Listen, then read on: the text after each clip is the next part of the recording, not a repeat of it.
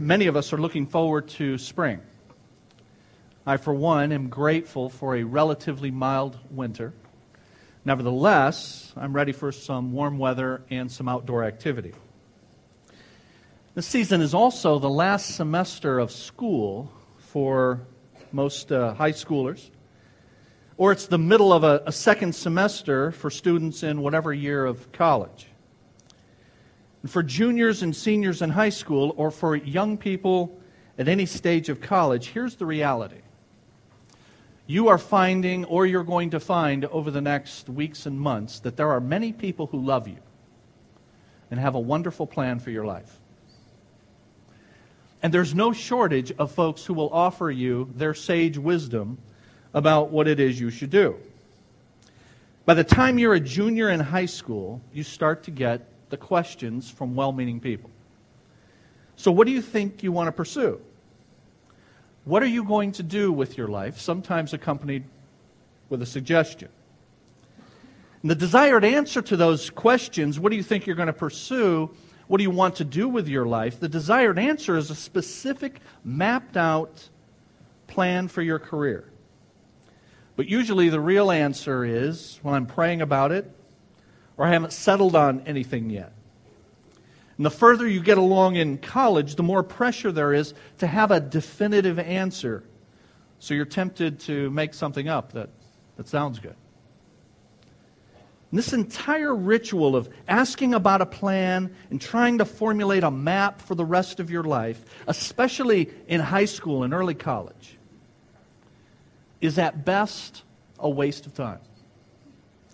And at worst, it sets a very dangerous precedent for years to come. It can be a colossal waste of time. Because the truth is, 50 to 70% of students change their majors at least once. And most will change majors at least 3 times before they graduate. And so asking what you're going to do and putting pressure on a young person to say, I need to know what I'm going to do for the rest of my life, isn't reality. It doesn't happen for most. And it can set a dangerous precedent. Because the underlying question, and in turn our attempts to answer it, underlying the question and our attempts to answer it, is a false assumption. And you hear this false assumption many, many times over the next several months if you're a young person in that situation. Young people are encouraged to, quote, whatever you do, follow your dream. Or reach for the top. Or do what you love. In the words of Paul Harvey, take your hobby, make it your job, and you'll never work a day again in your life. Now, did you know that these bromides are empty, just empty words for the vast majority of people in the world? And you can know that you are not dispensing biblical advice if what you are saying does not apply to well over half the people on earth today,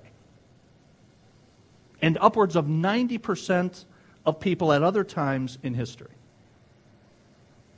The fact of the matter is, for most of human history, and still in most places in the world today, people simply work to subsist, to survive.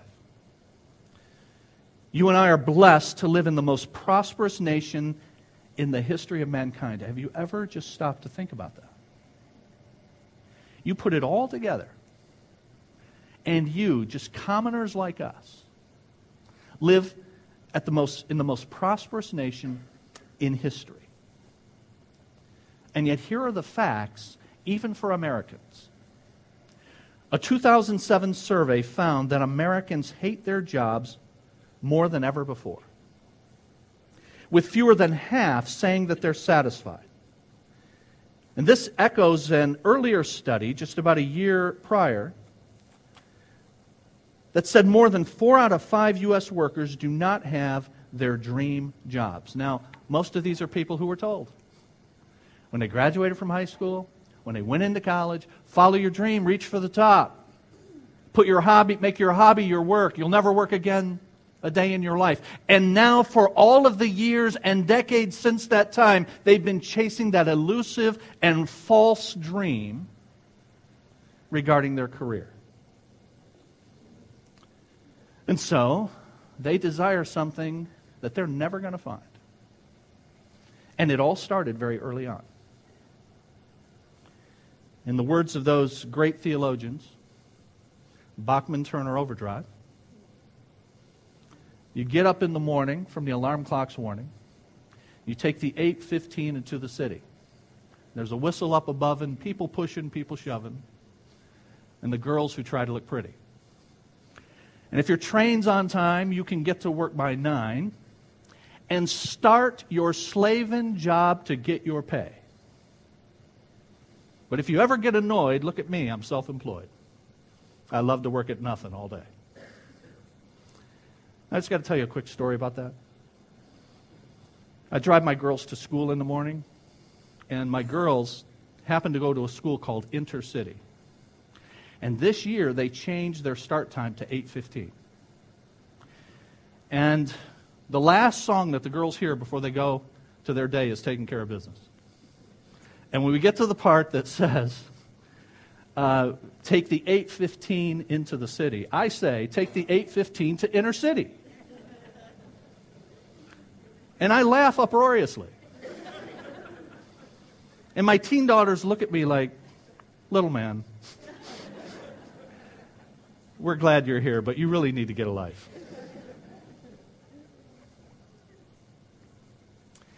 Now, there's all of this high-sounding rhetoric. Follow your dream. Reach for the top. Make your hobby your job. You'll never work a day in your life. And if any of that has actually worked out for you, I'm glad for you, and you should be extremely grateful. But if you want to not simply give bromides to young people, but rather if you're interested in giving a biblical perspective to them, then what we ought to do is look at what God says about this extremely important matter of work and career. And if we do that, it will apply to those young people no matter where they live and no matter what phase of life they are in. And we had a message on this about 18 months ago. We were going through the book of Proverbs. And if you missed that, or if you want to re-listen to that, I might encourage you to do that on our website, October 24 of 2010. October 24, 2010, you can find the message on our website. It was about work, and I made 4 points at that time. That work is not the curse that God placed on man. Many people mistakenly think that work is part of the curse. After the fall into sin, God says to Adam, because you have done this, you are now going to till the garden. But he had already been given that responsibility to care for and cultivate the garden before sin. Man was supposed to work before the entrance of sin. The curse is not work. The curse is now the difficulty of the work. The second point I made was that because of sin, we are no longer motivated in our flesh, in our sinful nature. We're no longer motivated to do what we do for the pleasure of God. And so we don't work for the pleasure of God. We see it as a necessary evil. I need it in order to do what I want, but it's an obstacle to doing what I want as much and as often as I'd like, and so I need this job, but I hate this job. And I made a third point. You hate your job because you want too much from it. You're expecting way too much out of your career. Your career was never intended to be your life. And if you say, but I don't hate my job, I love my job. The fourth point I made was, you love your job because you want too little from life.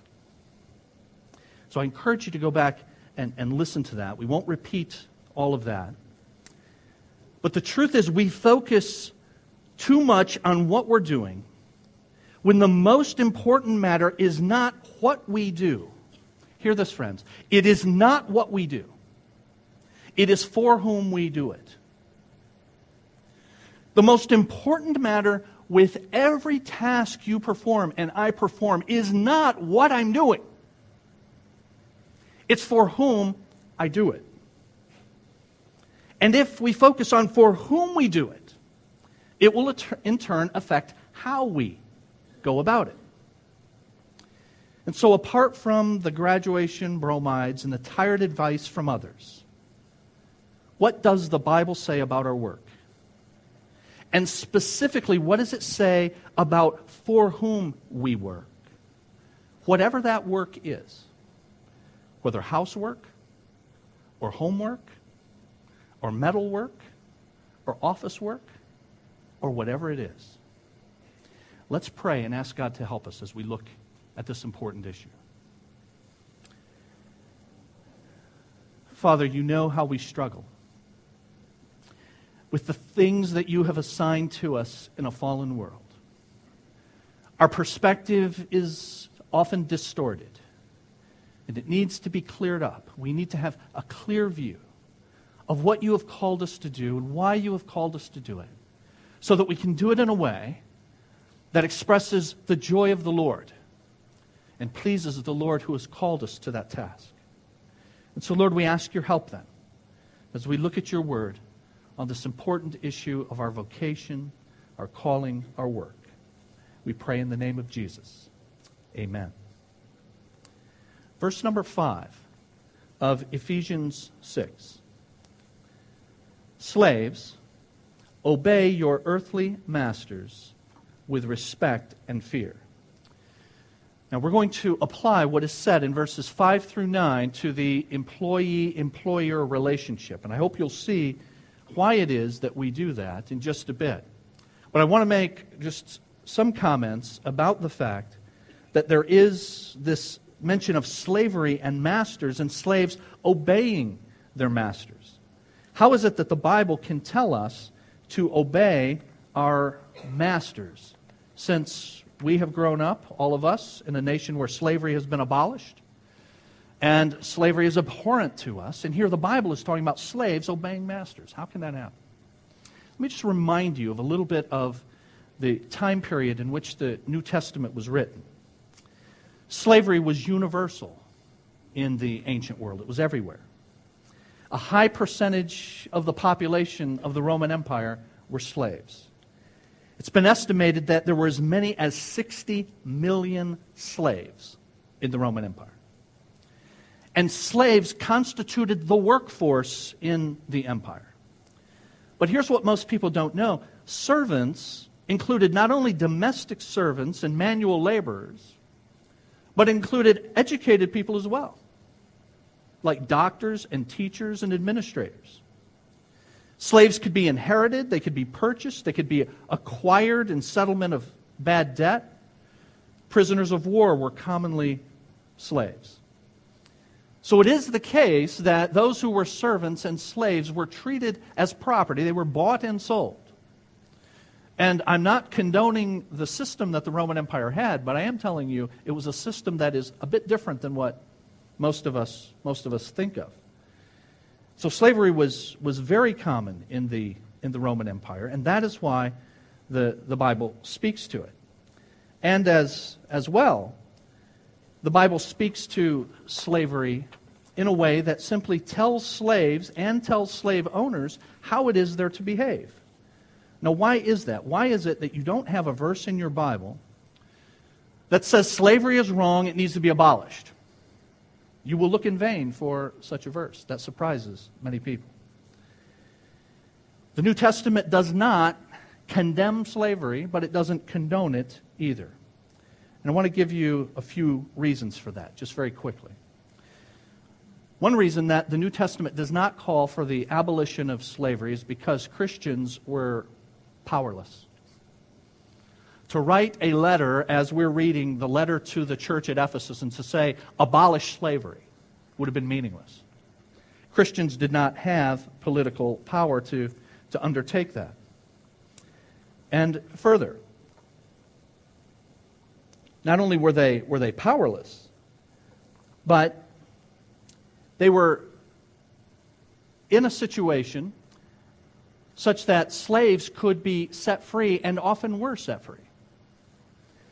In fact, it's estimated that millions of slaves, just prior to the time of Christ, were set free And there was a system for setting slaves free, as often happened in New Testament times.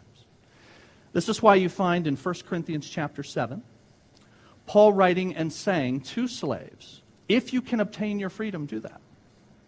And he hints very strongly to Philemon. You saw the little one-chapter book in your New Testament by that name, Philemon? Philemon was a slave owner. And he had a runaway slave named Onesimus.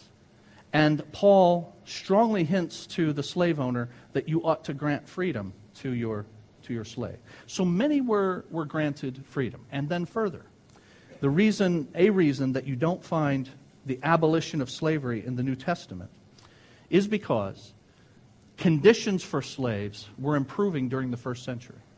Christianity had something to do with that.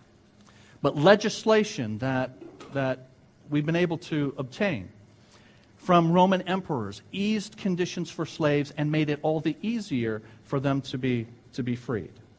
Now, when I say all of that, I'm not suggesting slavery was a good system. I'm simply trying to help you as you look at this now to see why the Bible mentions slavery and why it doesn't immediately say abolish it. Now, what verse 5 of Ephesians 6 does say is, slaves, obey your earthly masters with respect and fear. And I want you to see that slavery was viewed from the perspective of Paul, who wrote this, as every other task we undertake in life, namely, that we are to see it as something we render as to the Lord. Notice what it says in verse 5, obey your earthly masters. But then at the end of verse 5 it says, do this as you would obey Christ. And then each of the verses from verses 5 through 9, each of those verses mentions the Lord, the Master, Christ. And so in verse 6, you're slaves of Christ. And in verse 7, you do what you do as if you are serving the Lord. In verse 8, you're trying to receive reward from the Lord. And then in verse 9, masters are told to remember that they have a master, the Lord Himself. And so Christians are to pursue their work, their task, whatever it is, as unto the Lord. And that applies, now hear this, that applies to the employee-employer relationship just as much as it does to any task we undertake. And so as we look at these principles then, don't think of slavery and masters as much as think of the task that God has called you to. And anyone who is in authority over you, this passage is going to tell us how to pursue the work and how to relate to them. And so I say in the outline that's inserted in your program, Christians are to have a distinct work ethic. And that distinct work ethic is to include work that is reverent. Our work should be reverent work.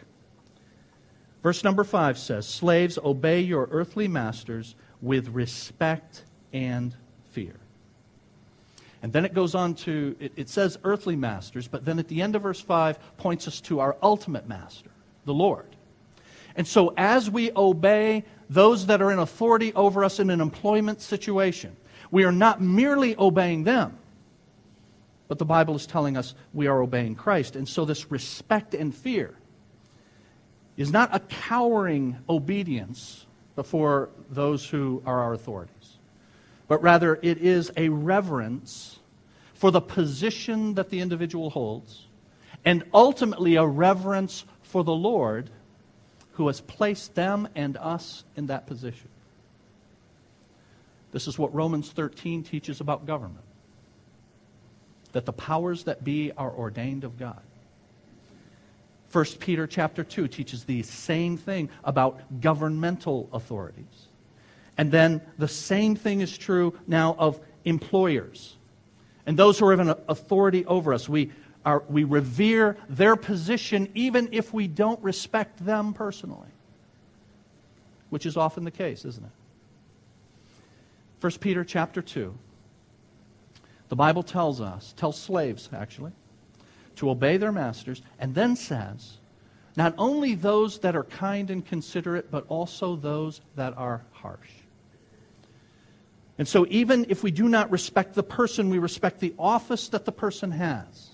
And ultimately in doing so, we are respecting the Lord who has placed us in that situation. Our work is to be reverent work. And so 1 Timothy chapter 6, verses 1 and 2. I don't have it on the screen, so I encourage you to just jot this down. 1 Timothy 6, verses 1 and 2. The Bible says, all who are under the yoke of slavery should consider their masters worthy of full respect. Here's why. So that God's name and our teaching may not be slandered. The way you work has an effect on the testimony that you hold for Christ. And then it goes on to say, those who have believing masters are not to show less respect for them because they're brothers. Instead, they're to serve them even better, because those who benefit from their service are believers and dear to them. So if you are blessed to be in a situation where you have a Christian boss, you don't take advantage of that fact. You serve with all diligence as if you are serving the Lord. And then Colossians chapter 3 and verse 22. Slaves, obey your earthly masters in everything. And do it, not only when their eye is on you to win their favor, but with sincerity of heart and reverence. Now notice this fear and trembling, this reverence. It says in Colossians 3, sincerity of heart and reverence for the Lord. And so we have a distinct work ethic, and that distinct work ethic includes work that is reverent. Reverent for our earthly boss, and reverent ultimately because of the Lord who has placed them and us in that position. Now let me give you a phrase that's been helpful to me over the years as I have had to work a work-a-day job. I remind you of this from time to time, but some of you haven't been here. But I've not always had the cushy job of being a pastor. I really had to work for a living at one time. And for 20 years, I worked in the work-a-day world. So I know what that is like. I've had all sorts of different managers and bosses, some good, many not so good. I've had to face the very things that I'm talking to you about, that God's Word addresses for each of us. So I know whereof I speak from experience. And this phrase has been helpful to me. It is respectful appeal. That we always have the right of respectful appeal to those who are in authority. And so if you see something amiss, if they're doing something wrong, something that you don't agree with, you have the right and you ought to exercise respectful appeal. And so you go and you make that appeal and you make your case and you do so respectfully, reverently. And if they don't take your advice, now you serve with all that you can as unto the Lord, whether they take your advice or not. We see Paul doing this in the New Testament. Paul would be hauled before governmental authorities on trumped-up charges for doing nothing other than preaching the gospel. And yet, how do you find him in Acts chapter 26, speaking to a Roman governor? Respectful appeal. This is the way Christians pursue their work. We do it reverently. But secondly, this passage tells us that our work should be not only reverent, but it should be pure as well. It says in verse number 5, obey your earthly masters with respect and fear and with, and then the phrase is sincerity of heart. That is, with integrity, without hypocrisy, without ulterior motives. I am not simply doing this job for the pay I get. I'm doing this job because it is a task ultimately assigned to me by God. And I do it as unto the Lord, in sincerity, in purity of heart. Now, the third characteristic of Christian work goes along with that then. If I'm doing it as unto the Lord, in sincerity of heart, it's going to mean, thirdly, that my work is going to be honest work. Our work should be reverent and pure, but also honest. Verse 6 says this, obey them, not only to win their favor when their eye is on you, but like slaves of Christ, doing the will of God from the heart. Honest work. Not cheating the employer. If I'm being paid for 8 hours of work, then I work for 8 hours. I don't take their stuff. I don't use their time. I do it honestly because ultimately I am not doing it for them. Ultimately I'm doing it for the Lord. And the employee, and let us all be honest, we've all done this, who is looking to see if the boss is watching. The Christian employee who does that is forgetting that our ultimate boss is always watching. The Lord sees us at all times. And we will give an account for how we use the resources that God entrusted to us, including the gifts and the time that we put into the work He's assigned to us. How do I know this?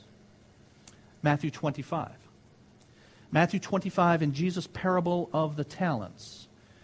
I preached this at the first of this year, last month, to prepare us for the coming year, to use the gifts and abilities that God has given us with all of the gusto that He gives us and energy that He supplies.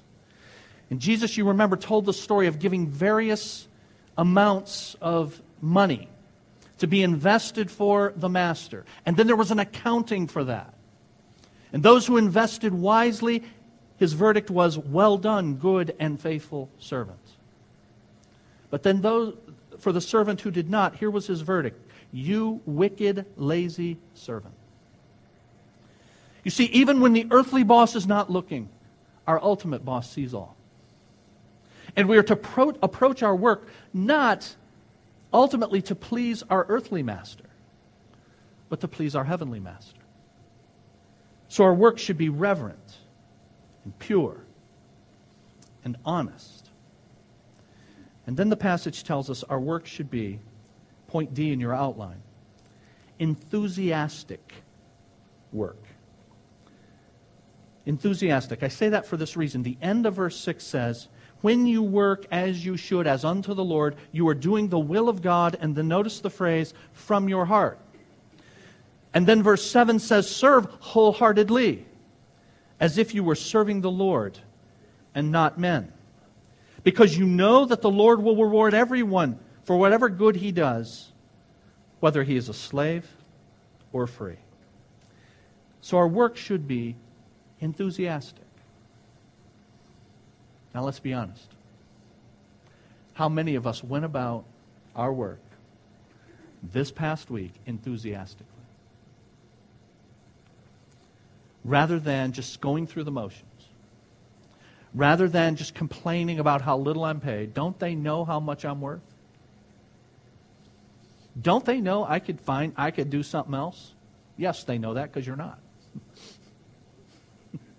Because if you could, you would. So yeah, they already know that. But we think that. And so we're grumbling, and we know that we should be in a better situation because we know we're more gifted than this menial job that I've been placed in. And God is saying, I have placed you there. And this is the venue in which you are going to show Christ and you're going to grow in Christ.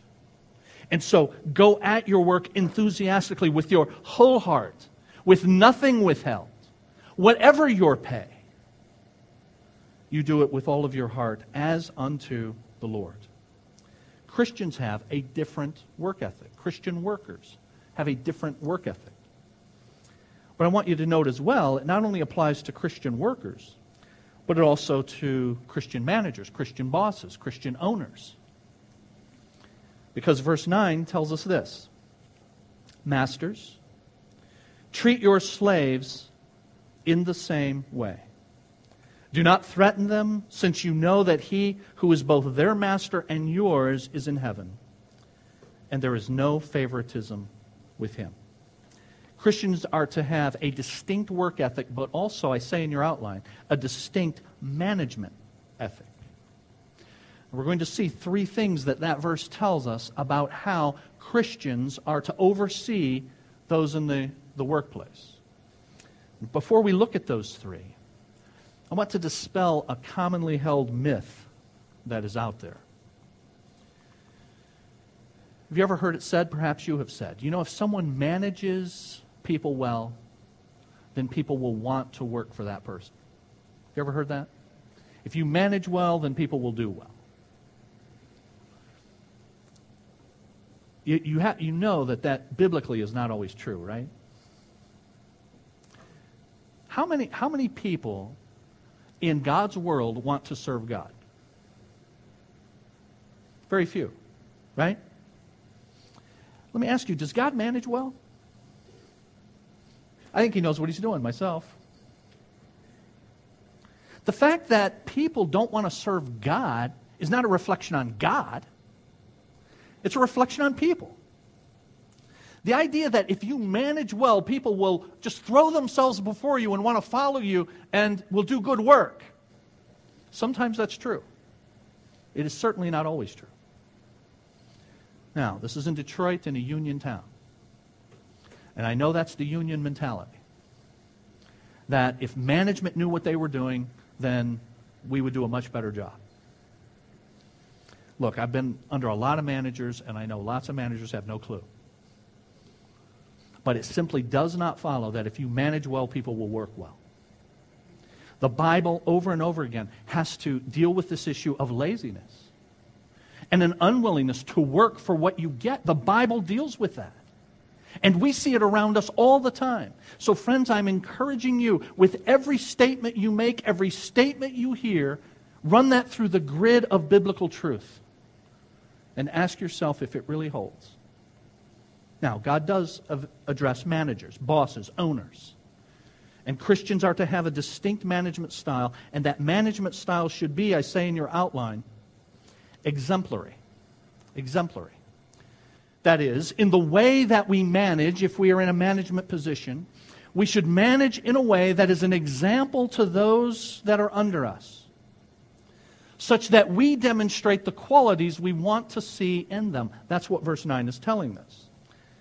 Masters, treat your slaves in the same way. When it says in the same way, treat them in the same way that you want to see them behave. And so do you want to see them reverent and pure and enthusiastic and honest? All the things we have listed under point 1. If you want to see all of that from them, then let them see that in you. Treat them in the same way that you want to see behavior from them. Christian management should be exemplary. And it should also be patient. Verse 9 says, do not threaten them, but rather demonstrate forbearance, patience with them as they learn what it is they're to do, and you show them how they are to do it. Now, there are times where you have to fire somebody. I get that. Where somebody simply refuses to do, is unwilling to do, or perhaps unable to do, and thus they need to be in a different job. But take the time. A Christian master will take the time to be patient and forbearing with them, to make sure they understand what they're to do and are shown how to do it. And then Christian bosses and managers as well, thirdly, are to be conscientious. Conscientious. The word conscience is a compound of two words. Science means knowledge. Con means with. Conscience means with knowledge. And so my conscience, your conscience is bothered about something because we have knowledge. We are with knowledge that a particular thing is or may be wrong. And so our conscience bothers us with knowledge. And when I say conscientious here, here's what I'm saying. The last part of verse 9 says, you know, that is, you have knowledge.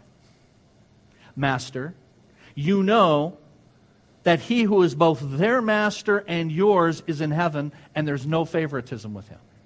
And so Paul appeals to what these masters, these bosses, these owners, what they know. You have this knowledge, now act upon this knowledge. Be conscientious. And what is it you know? That both the employee and you as the owner, manager, supervisor have ultimately the same master. And you are no better ultimately Because you're in a different position, you are not better than that person who is under you. That's what the verse is saying. Both of you have the same master in heaven, and there is no favoritism with him. And just as the employee will be judged by God for the work that he has done, or failure to work as he should, so too a master will be judged for how he has supervised those entrusted to his care. Now you're going to go to work, all of us are going to go to work in some fashion tomorrow. Some will go to school, they'll have work associated with that. Some of us will go to an office, others will go to a factory, others will work in the home. Ladies, you work in the home. If you're a stay-at-home mom, a stay-at-home wife, if you're a stay-at-home husband or dad, your workplace is simply the home. And now this still applies, that we work honestly and enthusiastically and purely and so on. All of us are going to go to our workplaces tomorrow. I want to leave you with just a few thoughts then, as we seek to be exemplary, distinct Christians with our work ethic, and exemplary in our management of those that have been placed under us. I want you to understand that you are never alone in your work. You see, one of the temptations for me when I worked in my computer job was to daydream, to do church work, to let my mind drift to other things than what it is that I've been being paid to do. And part of that temptation for me was I was sitting facing a computer terminal. And I didn't like that. I like interacting with people. But there would be long periods of time where I wasn't interacting with people. It was simply a machine. And so as a result of that, I didn't want to do that. Just as an aside, you say, well, why in heaven's name did you go in the computer field if you don't like looking at a screen? Let me tell you something. I've had people say to me, you got a computer science degree, which I did. You must really love computers. No, I hate computers. It's the truth. I didn't get a computer degree because I love computers. I got a computer degree because they were hiring computer people, period. And I did not buy into the follow your dream, reach for the top, all the stuff. I said, you know what I'm going to do? I'm going to do something where I can make a living for my family. And I don't have to love what I'm doing, but I do have the responsibility to do what we're talking about here. I have to remember for whom I do it, and then do it in a way that is consistent with that. And one of the temptations is when you are in a position as a housewife, as a programmer, as a mechanic, whatever it is, and you're not interacting with people, your mind can drift off of the task. Remember this, you are never alone. Christ is always with you. And Christ is always there, not just looking over your shoulder to see you do something wrong. That's not our Lord. But rather, He is with you to help you and to commune with you. And I learned over time to talk to Jesus while I was at work. And when nobody else was around, remembering that He's around. And then to remember the work to which He has called me so that I can now do it enthusiastically. Remember this as well, that your reward is not now. You're never alone. And your reward is not now. Your reward is not your job. Your reward is not your pay. Your reward is the smile of the Savior who says, well done. And if you bought into, when you were a young person, the idea that you're to find your fulfillment in your job, then you have found, have you not? It ain't happening. And I'm here to tell you, your reward is not now. God says your reward is not now. And when we do that, when we remember that we do this before our God, we are never alone. And we understand that what we do now is for reward later. Then any reward we get now, we look on with greater gratitude. Right? I'm not looking for my fulfillment in this. And now when I receive reward in the form of a paycheck or a attaboy or you're doing a good job, it means all the more. because I don't work for that. It's simply a bonus that goes with that. I want to encourage you, housewife, metal worker, office worker, manager, to remember that in your job you're never alone and your reward is not now. So that we can show distinct work ethic and an exemplary management style in whatever position God has called us to. Let's bow together. Father, we thank you again for your sovereign control over our lives and placing us in the various positions you've assigned to us. Lord, your word has a radically different perspective on the vocations and the circumstances that you place us in. It's radically different from what the culture tells us. And yet so often, Lord, we get caught up in listening to the false assumptions that underlie so much that is said about career and vocation. Lord, help us to see it clearly from your perspective. And whatever you have placed us in, help us to put our hand to it with all the energy and all the ability that you give to us, because we are working ultimately for the Lord Jesus Christ. And help us then to translate that into a display of Christ-likeness in our attitudes as we engage in respectful appeal, in the way we talk to our co-workers about those who are over us, in the way we complain. Yea, Lord, keep us from complaint. Help us to show Christ. And then, Lord, in difficult situations, in situations where we have managers and bosses who are trying on us, help us to see this as your means to develop greater Christ-likeness in us. Those of us who are called to lead and to manage, help us to do so humbly. Help us to do so in a way that recognizes that we ultimately have our master to answer to. And to lead in a way that we show what we want to see in others. Lord, as a result of this, we pray that your name, your character would be exalted in our lives. And we pray all of this in the name of the Lord Jesus Christ. Amen.